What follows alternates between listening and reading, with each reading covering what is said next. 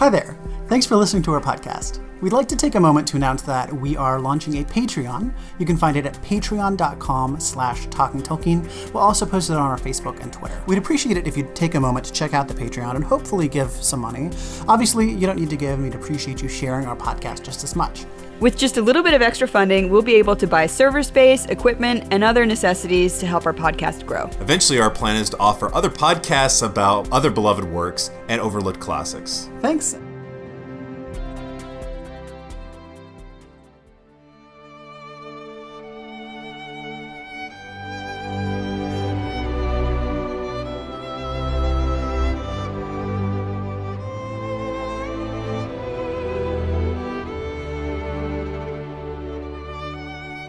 Hello everyone, and welcome to Talking Tolkien. This is our second episode for the Fellowship of the Ring, and today we're going to start a fun new tradition on this day in Middle-earth. Katie, why don't you take it over from here? Well, on this day in Middle-earth, today's day in Middle-earth actually didn't happen in Middle-earth, but I still feel that it's an important date to mark. Today, the day that we're recording this, is September 2nd, and on this day in 1973, J.R.R. Tolkien passed away. So, again, that's not a Middle-earth date, but it's still an important date for us to take note of. But the day you'll be hearing this is September 10th, or later if you're joining us, much after the fact, in which case we appreciate you coming back and listening to us. Yay! But yes, we're releasing this on September 10th, and on this day in Middle-earth, Chase, what happened? The White Council people, which was, let me guess, it was a Gandalf, Saruman, was Galadriel actually in that? So was Galadriel, and was Elrond part of that as well, or was that just, okay, and was Radagast? Radagast, oh gosh, that's a Wait a good minute. question. We're reading a book with a handy appendix. Let me just consult and see if... Yeah. Well, anyway, the White Council... I'm fairly certain Radagast was not part of that. ...assaulted Dol Guldur. Right. At the end, this didn't happen in The Hobbit, but it was referenced in The Hobbit. Yeah. And somehow someone was able to infer a date. I don't know how that one is possible. Well, it's... most of these dates, some of them we kind of fudge them a little bit because, our calendar is different than certain people's calendars within Middle-earth, but we can approximate. And then some days we are given, like, for instance, we know what September 22nd is. I was about to say, I feel like September 22nd is like the cipher that everything's built around. Yeah. So, which that'll be coming up soon, too. Yeah. I don't think it was Rowdy. Wait, it was all the wizards that were left. Well, from what we know from the text that we've been given, again, I don't think it really matters. I don't believe Radagast was just White Council, whatever White Council is. Well, in the text, Gandalf says the White Council and I. Yeah, really, all we get is him saying it was Radagast the Brown who at one time dwelt at Rosgobel near the borders of Mirkwood. He is one of my order, but I had not seen him for many a year. So we'll say no. I mean, conceivably, if he lived near Mirkwood, conceivably he could have. See, that's the thing. Inside knowledge. That's baseball? the thing. He could have, but again, we don't really get a whole lot of specificity. We just know that the White Council, Gandalf, absolutely yes, was included in that. Assaulted Dol Guldur. So anyway, I think we forgot this part, but I'm John. I'm Katie. And I'm Radagast the Brown. My name's Chase. Spent the day feeling like Radagast the Brown. Alrighty then, I do not want to hear more. So today we read Chapter 2 of Book 1 of Fellowship of the Ring. Y'all might have. Chase is doing that thing where he gets so engrossed in the text he reads way ahead, and then... I have to stop. There are always students who read ahead. And I remember Mr. Burke, the English teacher that Katie and I both had, absolutely phenomenal teacher, would always get mad when you read ahead. Don't read ahead. And now that Chase is doing it, I kind of understand why. It will affect your discussions. It won't happen. That was mostly an accident. The syllabus didn't quite clearly state. You're Chase, the one who made the syllabus. Okay, I made the syllabus and I didn't read it. Okay. Also, I don't know if it's weird calling this a syllabus. It's more of a schedule. No, but we can call it a syllabus, seeing as how this is us on the extracurricular. Yes. But anyway, yes, we had a massive info dump that span. In one chapter, we had how many years passed in this chapter? Like quite a several. few. At 17. 17 years passed. 17 years passed. Okay, so when we last left the Shire, Frodo had just turned 33, and it talks about how Frodo is aging. He gives a 112th birthday party for Bilbo, which he calls his 100-weight birthday. Mm-hmm. This is something that I think would slip over a lot of modern readers, especially in America. But 100-weight is an obsolete unit of measurement, and 100-weight is not 100 pounds, but rather 112 pounds. Yep. Hence, his 100-weight birthday for his 112nd birthday. And I feel like that's another one of those things. Like the proper hobbits would be like, oh, like they would get uppity about it just because they'd be like, oh, that seems like low person talk. And the reason why 100-weight birthday, or 100-weight is 112 pounds instead of 100, had to do with calibration. I don't remember specifically, but so it would match up with another unit of measurement. Question: how many hobbits is that? Well, didn't we establish that a hobbit is 55 pounds? Oh, we did, didn't we? So I think we did. Yeah, it's like 2.02 hobbits. Yeah, 2.02. Yeah, or something like that. I never like measuring things in percentages of people. Mm-hmm. It's weird. Well, hobbits aren't people. Hey, hobbits are people. I was going back. Are we talking from like a biological perspective or a legal one? We're talking from a like a metaphysical. Just like chimpanzees, hobbits are non-human persons. They're non-human persons. Is it possible to already be nostalgic about this podcast already? Because I was going back and listening to old episodes. I mean, I made a comment about, we've been doing this for 9 months now. Yeah. I made a comment about like 6.5 dwarfs. So that's you said when you would condense the number of dwarves in the Hobbit movie. Yeah, 6.5. But we digress. So yes. So anyway, he gives 112th birthday party for Bilbo, even though Bilbo's not in attendance. And I love the description of that because it's supposed that party snowed was like food. a feast. Yeah, it's snowed food and rained drink, food, as hobbits would say, which is something that I adore. And then it says that Frodo is getting on in age and that he's quickly approaching the age of 50, which he's always felt is special because that's the age at which Bilbo set out on his big journey. And then Frodo has turned 50, and now that he has turned 50, it's been 9 years since he's seen good old Gandhi. Also, Frodo is approaching his 50th birthday, and other hobbits have kind of noticed that Frodo has the same sort of youthful look that Bilbo had. And for a while, they just kind of chalked it up to good luck. They say, "Oh, isn't he lucky? He looks so young. He still looks like he's in his tweens." Which, again, we love that word. But then, as he was really approaching his 50th, though, then that's when people started to think it strange and odd. And we are privy to certain knowledge. Yes. The hobbits are not. So before we go on any further, I'm wondering what you thought of this revelation, Chase. Because in the movies, which I know you have experience with, it makes it seem like Gandalf was gone for a number of weeks. Yeah, and I feel like that was an appropriate change for the movie to keep it going. I don't have much of a qualm with it. Yeah, no, it's no big either. issue. Especially because if Frodo was kind of perpetually youthful, for all we know, it actually could have been 17 years and they just never said. Yeah, that's true too. I mean, it's a weird book and a weird world. I'm accepting some weird stuff. So time differentials, I don't care. Like that's like minor compared to other things you would have to accept in this book. Yeah. And even then, I'm still willing to swallow those things. So around this time as well, Frodo had kind of continued to live his life as he had done before. He's now the master of Bag End, and as you would expect, he's the subject of interest of all the other hobbits. And Frodo is, perfectly nice and respectable, but at the same time, he does go wandering off quite a bit. He does have friends, though. He has friends, especially among the younger hobbits, who are descendants of the Old Took, who we remember having learned from in The Hobbit was one of a very respectable family. But at the same time, the Old Took has that kind of tendency to go and do things, and so does our friend Frodo. Yeah. And Frodo goes and wanders around, and he has two friends particularly that we will come to know a little bit better, and their names are Peregrine Took and Merry of Brandybuck. Of course, they are not called those; they're called Merry and Pippin. Yeah, because no one calls them that. So Nobody Sam calls at this them point is just Gardener. Just gardener. He's the constant gardener. Yeah, constant gardener who hangs outside all the time, dropping those eaves. But I'm getting ahead. So eventually, Gandalf does reappear.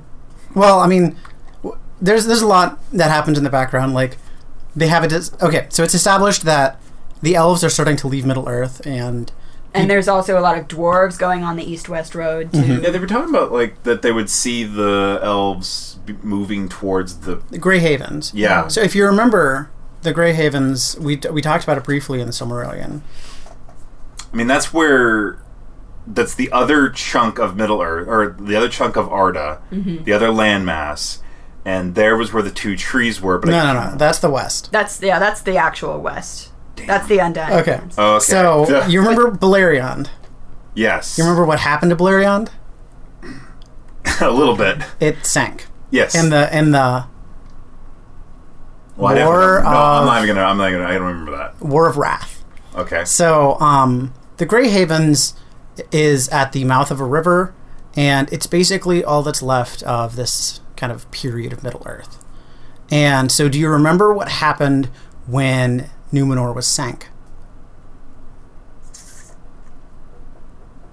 Oh, yeah, there is okay.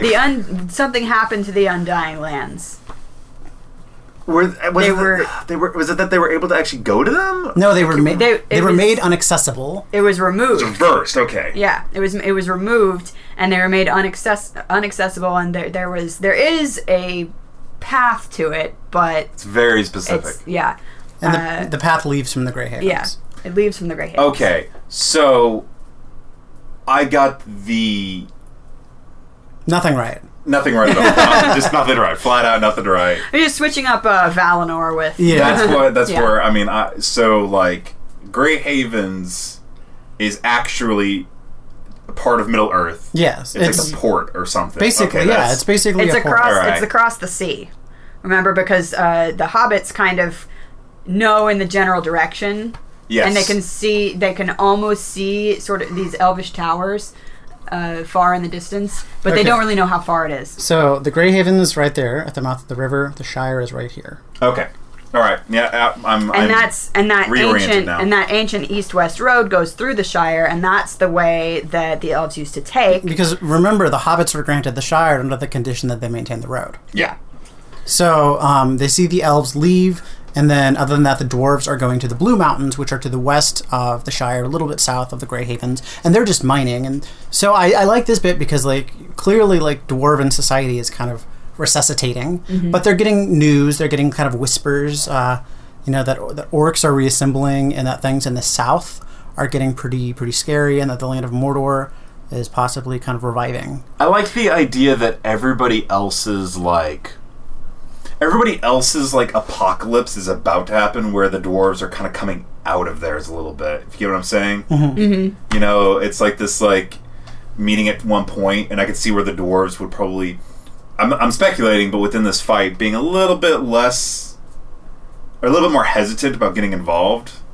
Am I right on that? I'm not. We'll see. Don't answer. Don't answer that. I will never answer any of your speculations. Leave that up there. I will say that's an interesting speculation. we await a absolutely gargantuan exposition dump called the Council of Elrond. Oh yeah, you guys I've heard about this. You're going to learn a lot of stuff from 100-page from our dear friend Elrond. So anyway, Sam is having an argument over if these stories are true or not, and talking about Ents at one point, which nobody else believes in. Of course, he doesn't use the word Ent, though. He just says a giant walking tree. Yes. An elm in an area where there are no elms. Yeah. And the miller's son is like, you're crazy. And Sam is like, well, we could ask Mr. Frodo because... He's weird. You know, maybe no. He says, maybe Mr. Frodo has been to visit the elves as Bilbo had. And, of course, the miller's son is like, well, they're crazy people anyway. And Sam's like, no, they're not. And anyway, Sam really wants to believe those stories, too. And then they talked about a dragon... And the miller's son said the only dragon in the Shire is green, and we're sitting in it. Yeah, love that. Yeah, love that so much. It's a great bit. Because as we know, they're in the Green Dragon pub. Yep. There ain't no brew. What is it? How does the song go? The only brew for the brave and true comes from the Green Dragon. Yeah. I want to drink more of that phantom wine. Sorry. So, and it's important to note, too, that we're even hearing the name Mordor. And again, for the hobbits, this is something that they could maybe remember in their distant past. And just the name of it is ominous to them. Oh, okay. I feel like they did... Tolkien does a great job in the prologue talking about how isolated they were. To hear them even say Mordor makes me kind of get like... Then everywhere else must have been like completely decimated by this point. Well, speaking of Hobbit lore, it's also talked about how Bilbo had passed into Hobbit lore as this kind of jolly figure who would disappear and reappear with gold and candy. And that also pretty much at this point, Bilbo... People call him, what do they call him? Something, Mad Baggins. Yeah, imagine after... And that old Mad Baggins would just vanish. Imagine after like 17 years, you fart, my bad. You become part of like legend in some way. Well, this is like several hundred years later, even. Oh, yeah, okay. So, because it's doing that thing of like, way after their time. The classic Tolkien thing I love, which was like, here's this thing. You don't get it. I'm going to explain what happens over hundreds of years so you get it. Why it's as big and special, yeah. Exactly. But yeah, so finally now, Gandalf comes back. And we're told that Gandalf, at the beginning, right after Bilbo's disappearance, Gandalf would come back and check in on Frodo. But I always imagined it was like hey, exactly. Yeah, that's exactly what it is. He would drop in and ask him, how are you doing? How is everything? In particular, is what I told you to keep safe and secret still safe and secret?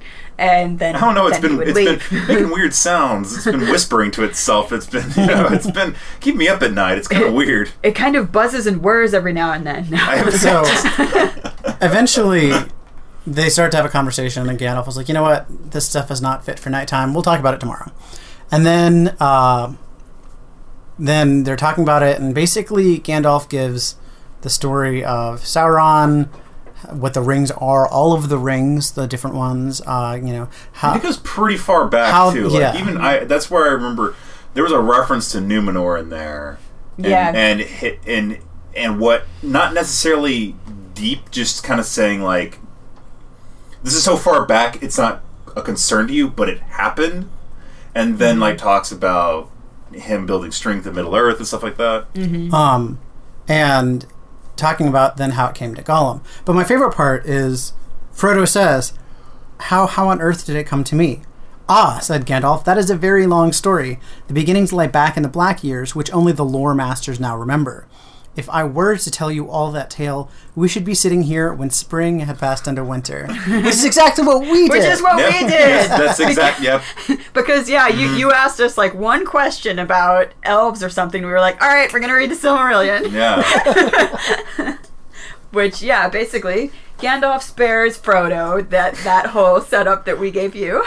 Talking Tolkien trivia, this podcast started with me going, what lived in Mordor before whatever, and we were like, well, we really have to go back to the first song. You know what's funny? I don't think I've ever had that question properly answered. I don't care at this point. That hit me today. So, basically, Gandalf is giving him all this information, and Frodo is kind of getting more and more of this anxious, and because this is some pretty heavy stuff that's getting thrown at him. And he realizes that, Bilbo didn't even know the extent of what the ring was. However, Gandalf suggests that Bilbo was starting to understand it. And especially at the end, when he had told Gandalf that the ring was weighing more and more on his mind, and that he felt thin and stretched, and Gandalf persuaded him to leave the ring behind. And Gandalf... Which Bilbo is the only person to have done that. Right, that's very significant. Bilbo is the only person in the history of the One Ring who has been able to actually willingly hand it over. And it's probably because he's only been sitting on it for 60... part part of it probably he's only had it for 60 years compared to how long everyone else has had it. But remember, But most importantly, Isildur had it for like 2 minutes before he refused to destroy it. Yeah, but men are not hobbits. Exactly. That's my only I don't know why. I just know men are not like hobbits. well, that's the thing that Gandalf says. Gandalf repeatedly says that hobbits are truly remarkable creatures. And there's a quote. He says, where is it? A lot of what Gandalf says in this chapter is repeated verbatim in the movie. Not necessarily at this point in the movie, but it does play out into the movie, which is great because it's some really fantastic... I know what you're getting at. It's just a really fantastic line, and Ian McKellen is... Remember when these movies were good? We're going to talk about the movies later. Yeah. We need to But talk about the book right now. He's like, you could study hobbits for 100 years and still be surprised by them. Still be surprised by them. Which is funny because we've actually seen basically that. No, he says you can learn all there is to know about hobbits in a month. And after 100 years, You're still surprised. Which still is surprised. We know that's... I mean, by this point, since he took Bilbo off on that journey, it's been, 77 years. So, I mean, yeah, I could totally believe now that Gandalf's been hanging around these dudes for hundreds of years. But there's a particular quote that Gandalf says, because Frodo now is worrying about Bilbo. He, after he's learned about, the corrupting power of the ring, that, Gandalf calls it this unwholesome power that it has, and Frodo wonders, can Bilbo ever be okay again? And Gandalf says, well, there's no real way to know that, but let me tell you something. And he says, that, there's something about hobbits. He says they're soft as butter they can be, and yet sometimes as tough as old tree roots. And he feels that hobbits can resist the power of the ring longer than any of the wise could ever imagine. I mean, at first, when Bilbo got the ring, his first, I mean, I remember this from The Hobbit, was his first, not even like a thought, just an instinct. He grabbed the ring and put it in his pocket. Yeah, it was he didn't think about it at all. It was like a reflex. And he knew he needed to keep this from Gollum, and I would argue that this isn't being disfavorable to Bilbo, it's just him, I feel like in a weird way, knew kind of about or could infer the ring's interaction with Gollum and be like, maybe it's best I take this thing out of here in a very small way. I mean, not ultimately, but in a very little way, because we've seen that this ring, Isildur got affected immediately. Smeagol got affected immediately, as talked about in this chapter, which was some of the most interesting stuff in this chapter, because I didn't know that much about Smeagol, and now I know a lot about Smeagol. So let's dive into that a little bit. Okay. Because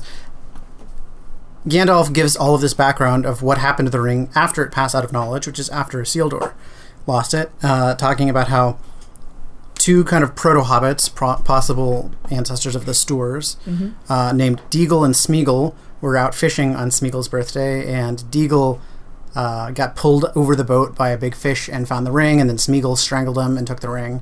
Since it was his birthday present, he was entitled to it, etc., etc. That story went to 0 to 60 pretty... Well, that kid got ridiculous and scary very fast. And that's very important, again, because this is all showing what the ring does. And then Smeagol discovered he could turn invisible, and people started calling him Gollum because of the sound he made in his throat. And the other important thing, though, that we learned about Smeagol is that he was very interested in what is called roots and beginnings, and he also was very interested in secrets. So that's why once he realized that he could be invisible, he used that to his advantage to learn secrets about people, and then used those secrets for nasty things. Yeah. And eventually he grew to hate the light, and he delved under the Misty Mountains, and then Frodo was like, wait, how do you know all this about Gollum? And Gandalf reveals that he's spent most of the last 9 years stalking Gollum, and eventually was able to question him. It alludes to the fact that he might have actually tortured Gollum, because he says he put the fear of fire in him. Yeah. Also, Gandalf tells us that he had some help from a friend to actually find Gollum, because it takes all this time. All we're told is that a friend of his named Aragorn, who is one of the best hunters known in this world. Right off the bat, this book is doing a lot of foreshadowing of future characters and stuff like that, and also with Gollum's backstory that I found very interesting was his grandmother was a matriarch of this village or something like that, and she was the one who kicked him out.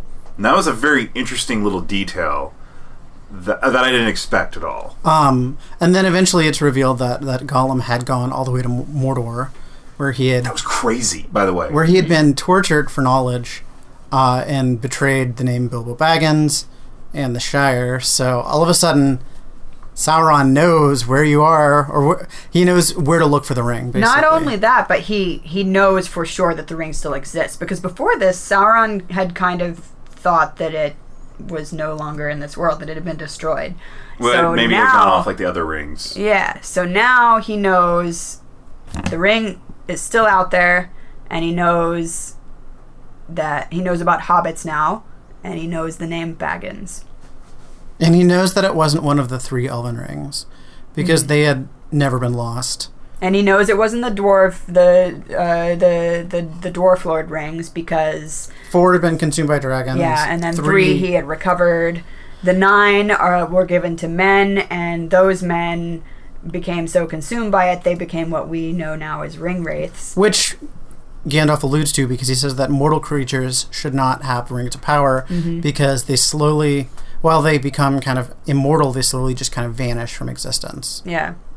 And that's where you end up with the Nazgul. That's what their deal is that they've faded so far that they're not... They still exist, but not really of a mortal form. Yeah. You're kind of because remember, out of this existence. Because remember, they're men, and Iluvatar's gift to men is death, and not even the Valar could kind of co-opt that. That's interesting. I guess it could start to make sense based upon Iluvatar's gifts towards each of them, how they're deeply affected by these things.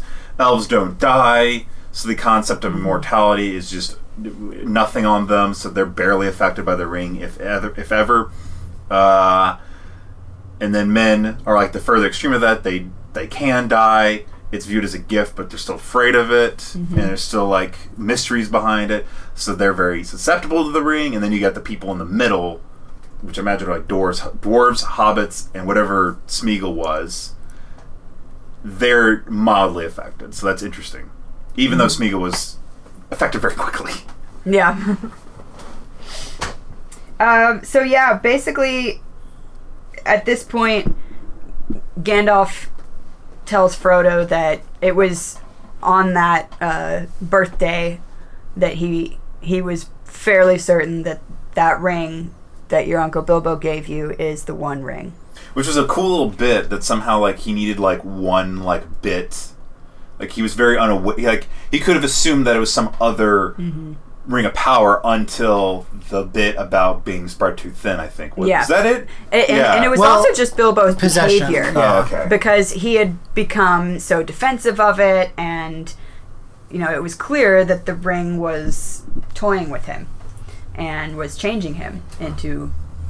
Well, it seems like also, like, since the Ring of Power, a chunk or an aspect of Sauron's power is inside of it, there's probably a sentience to it that is not on other rings. And we've talked about that before, about it having a mind. What am I doing? This is me talking about this stuff like this. I never thought that this would happen, but anyway, sorry. Break of what was happening. But yeah, so we know that this thing exerts its will on, because it has a mind of its own, exerts its will onto other things. That part of it,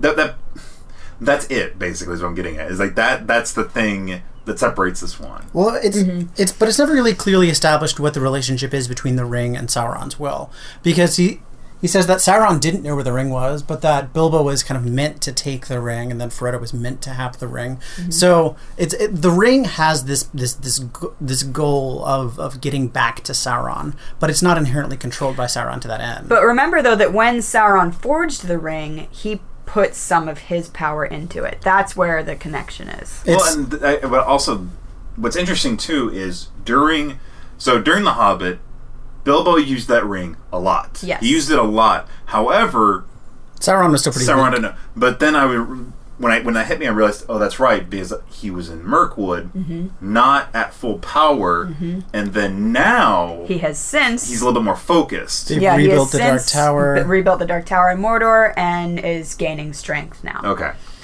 So exactly, yeah, that's why. And think of it this way, Chase. The ring is a Horcrux.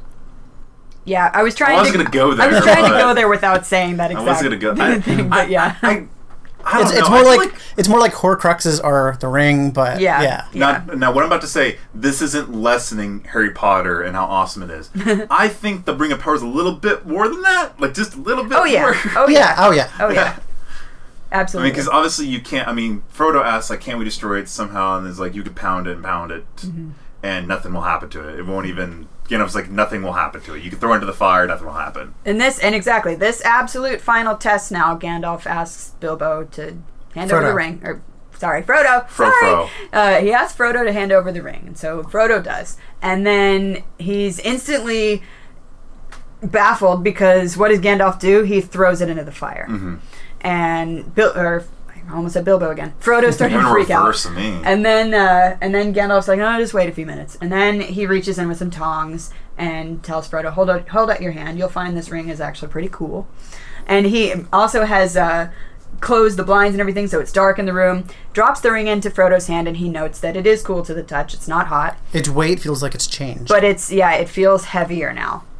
That was a cool little bit. I didn't expect that one. Yeah, he's said that before, where he notices that this ring is known to expand and shrink a little bit, and when he pulled it out, the ring felt a little weightier, and as he handed it to Gandalf, it felt reluctant. And not only was Frodo slightly reluctant to hand over the ring, but that the ring felt reluctant too. You know what it reminds me of? You know that little thing where you put you have one finger bent down. Okay. You have I trying to describe something okay, you know, like when you have your it's something we did as in high school or we did as kids, where you'd have your hand down on the table and then you'd take your ring finger and you'd bend it to where your hand is resting on top of it. I never did that. And then you try to basically you lift up all your fingers except your middle finger and try to lift up your middle finger, and you have this brief moment where it feels like it weighs 1,000 tons or something like that. I never did that. I feel like it's kind of like I've that. I've never done that in high school, but I believe you. Okay, good. The fact you believe me is good. So anyway, Frodo now looks at the ring, and whereas before it was just smooth and gold and shiny, now it's got these sort of thin stroke markings on it. Finer than the stroke of a pen. Right. It's a type of Elvish, only spoken in Mordor, which we're not going to speak here. Well, it's not Elvish spoken in Mordor. It's the letters are Elvish. The language, Gandalf says, this is the language of Mordor. And it says, be sure to drink your Ovaltine. A crummy commercial. So now... I've been sitting on that one for about 3 weeks. Gandalf says the letters on the ring read, one ring to rule them all, one ring to find them, one ring to bring them all, and in the darkness bind them. And he says these are 2 lines from a very old poem in elven lore. And it's the entire ring poem, as we have seen it before.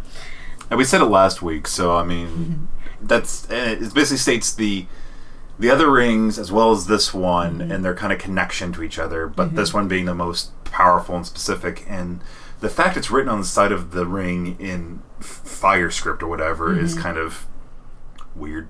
I don't know why. To put it lightly. I have to be honest, it was the one thing I was like, why is there anything written on it? I feel like that's just kind of hubris on Sauron's part. Yeah, I guess so. I mean, also, it's a big, gold, dumb, weird ring versus the other ones which have, stones in them, and this one's Just imagine, Sauron going to, a mall jeweler and being like, can you engrave this? I have to be honest, I was looking up, artistic renditions, artistic interpretations of the Ring of Power, and they've all sucked to me, just because, It's a ring. It's just a gold band. They just base it off the movie, and I was thinking, for some reason, somebody did one where it almost looked like a an old chunk off of the axle wheel of an old wagon, but it was gold. That looked cool. Super angular. Sorry, it was random. So yeah, Gandalf now says, this is absolutely certainly the One Ring, and Sauron wants it back, but it's imperative that he does not get it. And then Frodo has a fit. And yeah, so now and Frodo's like, well, how did this ring come to me? And so Gandalf tells him the whole story, the history that's important to how the ring came to Frodo. And then Frodo's like, okay, this must be destroyed. Mm-hmm. And Gandalf then, this is where Gandalf says throw it in the fire. And Frodo, like, as he is like consciously throwing it in the fire, instead slips it back into his pocket. Yeah. No, we're not doing that right now. So it's already happening. you see it's manipulating him. And then Gandalf is kind of chuckles and he's like, well, your fire wouldn't burn it anyway. Yeah. You need a volcano. Yeah, you need a very specific volcano. You need the cracks of doom. And that's the only way that this ring can be unmade. And it specifically says, like, under that tower. Or wait, no, it was cracks of doom within Mount Doom. Sorry. Mm-hmm. It threw a word around that I was like, I guess was Elvish or something for Mount Doom. That made me go like, oh, is that the tower? But then it said after that, it's like, no, Mount Doom. The cracks of doom in the depths of Orodruin, the fire mountain, and cast the ring in there if you really wish to destroy it, to put it beyond the grasp of the enemy forever. You guys, we should have an Amon Amarth cover band called Orodruin. Orodruin. And of course, Frodo says, I want it to be destroyed, or at least someone. And he kind of remarks that he's not really made for, very important quests. But he does then say that I will take it out of the Shire because it needs to leave the Shire. And then Gandalf says, there have been times when I thought that the Shire would benefit from being invaded by dragons, or dwarves, or orcs, but right now I want the Shire to stay as it is. Gandalf, we're gonna let that one slide, but we're gonna address that one later. And Frodo also has this moment of why me? And Gandalf kind of says, why you indeed?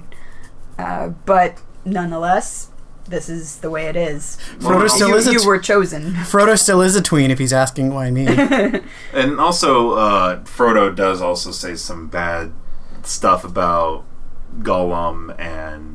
Yeah. About like how Frodo should have killed him when he had a chance. Bilbo should have killed him. It's a pity Bilbo didn't kill him when he got the chance, and then Gandalf says, well, pity is what kept him from killing him in the first place. Yeah. He pitied him. Yep. And then there was like a line about like knowing when to take a life and... Well, yeah, Gandalf says that there is so much Gandalf wisdom in this chapter. It's great. And that whole thing about pity says, pity is what stayed Bilbo's hand. And he says that many who deserve to live end up dying, and some that deserve some that deserve life. Yeah, many that live deserve death, and some that die deserve life. Can you give it to them? Then do not be too eager to deal out death and judgment, for even the very wise cannot see all ends. So really awesome bit. It's not up to us to decide who lives and who dies, and that whole pause that Bilbo had is very, very important. And that's why Bilbo has the ring, and or that it passed that Bilbo got the ring and that you got the ring as well. I like how basically one event in one chapter of one book has had such repercussions this far down. Mm-hmm. You know what I mean?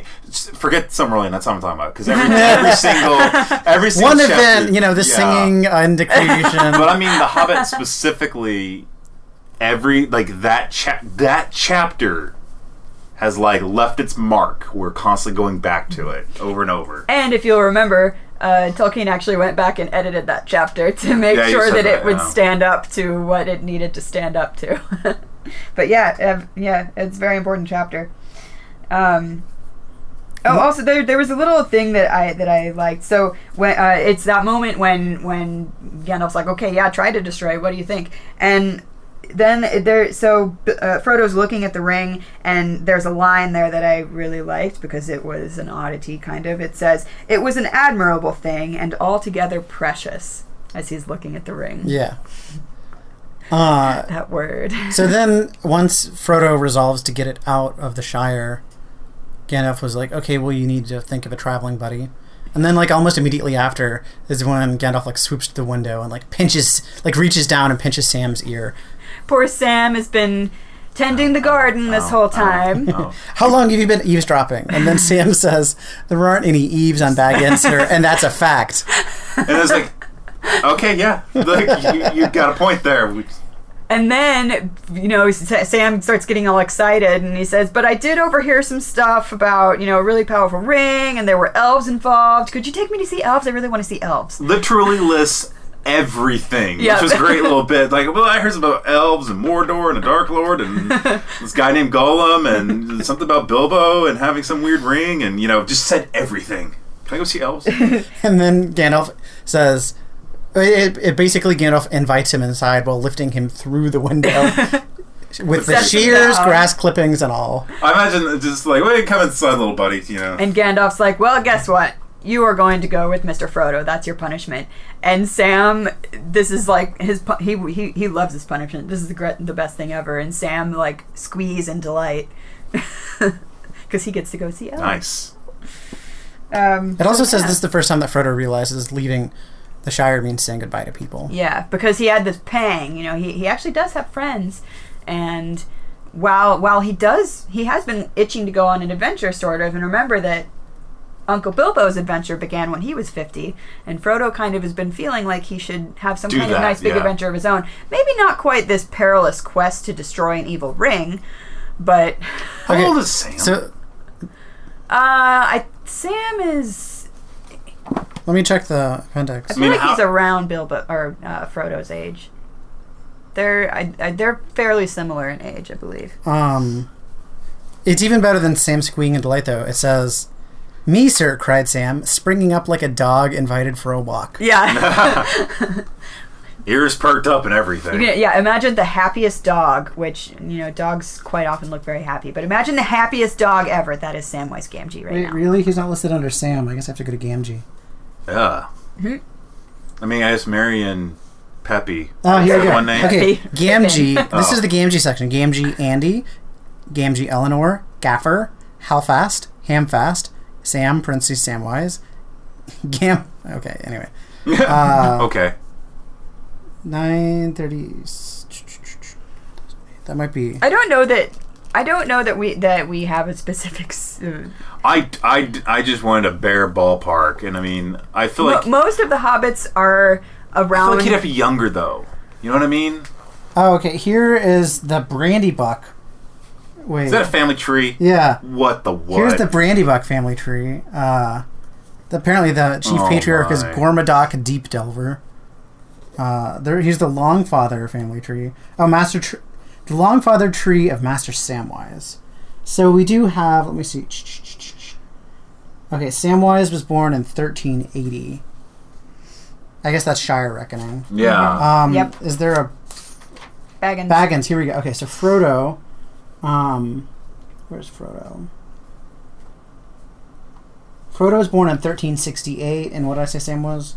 1380. So Sam's a little younger. So yeah. Yeah, Sam is 12 years younger, so he would be what, 38 right now? And Merry and Pippin are also younger than Frodo is. So that makes much more sense to me. Yes, I okay. was So confused about that. So Pippin is a descendant of Rosa, who married Hildegrimtook, who was, let me see here, the cousin of Frodo's grandfather, Fosco.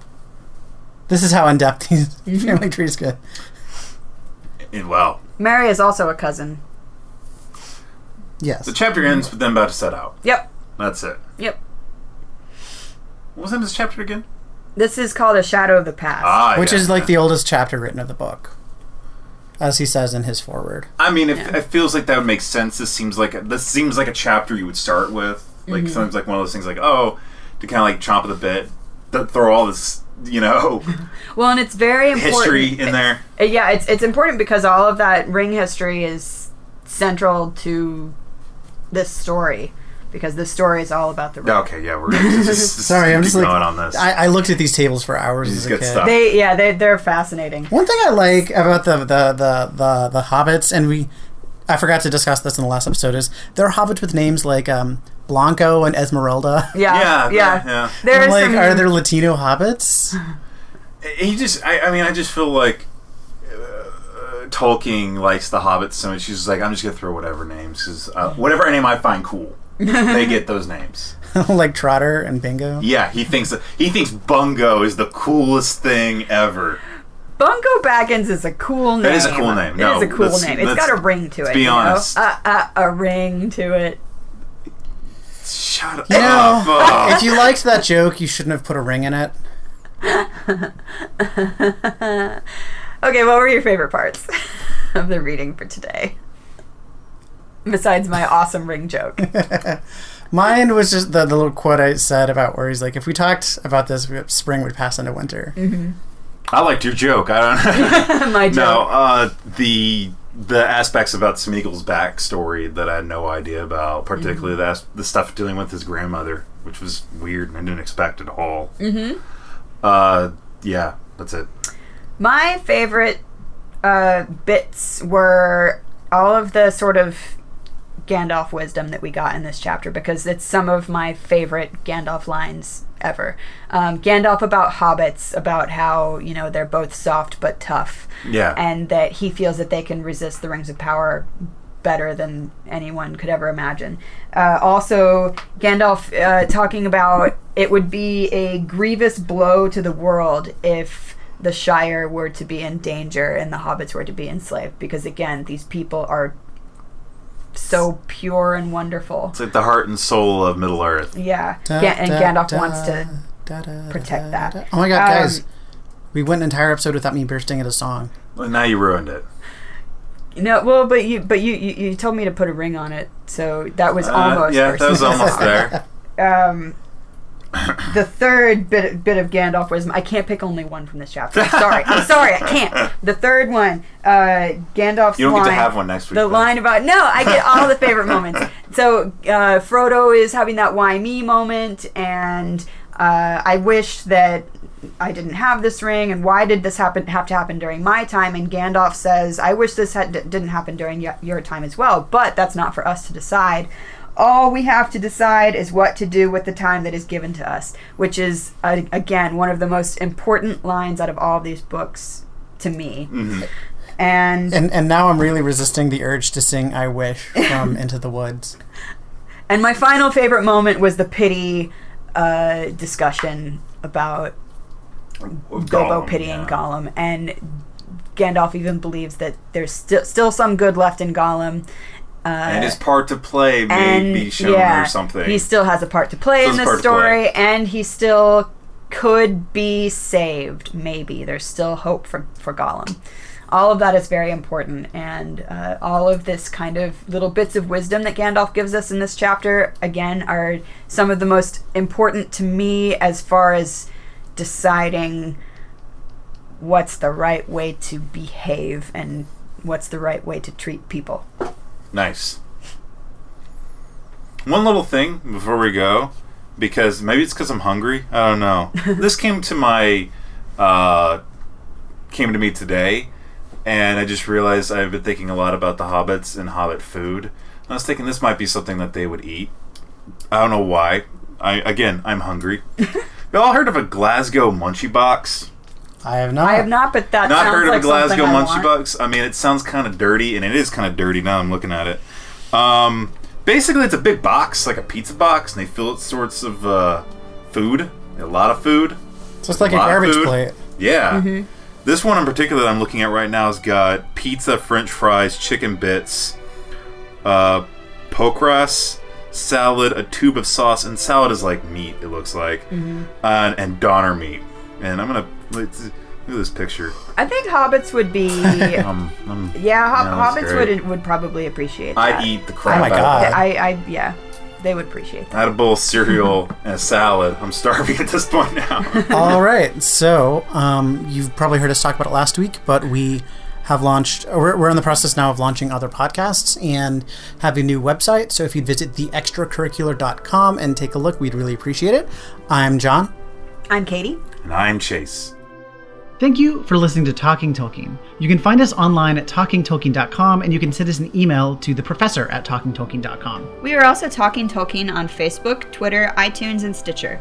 If you're an iTunes subscriber and you like what you hear, please be sure to give us a rating and review. We also have a Patreon account where you can donate as little as $1 per month to help us grow our podcast and help with expenses such as microphones and server space. Every little bit is appreciated.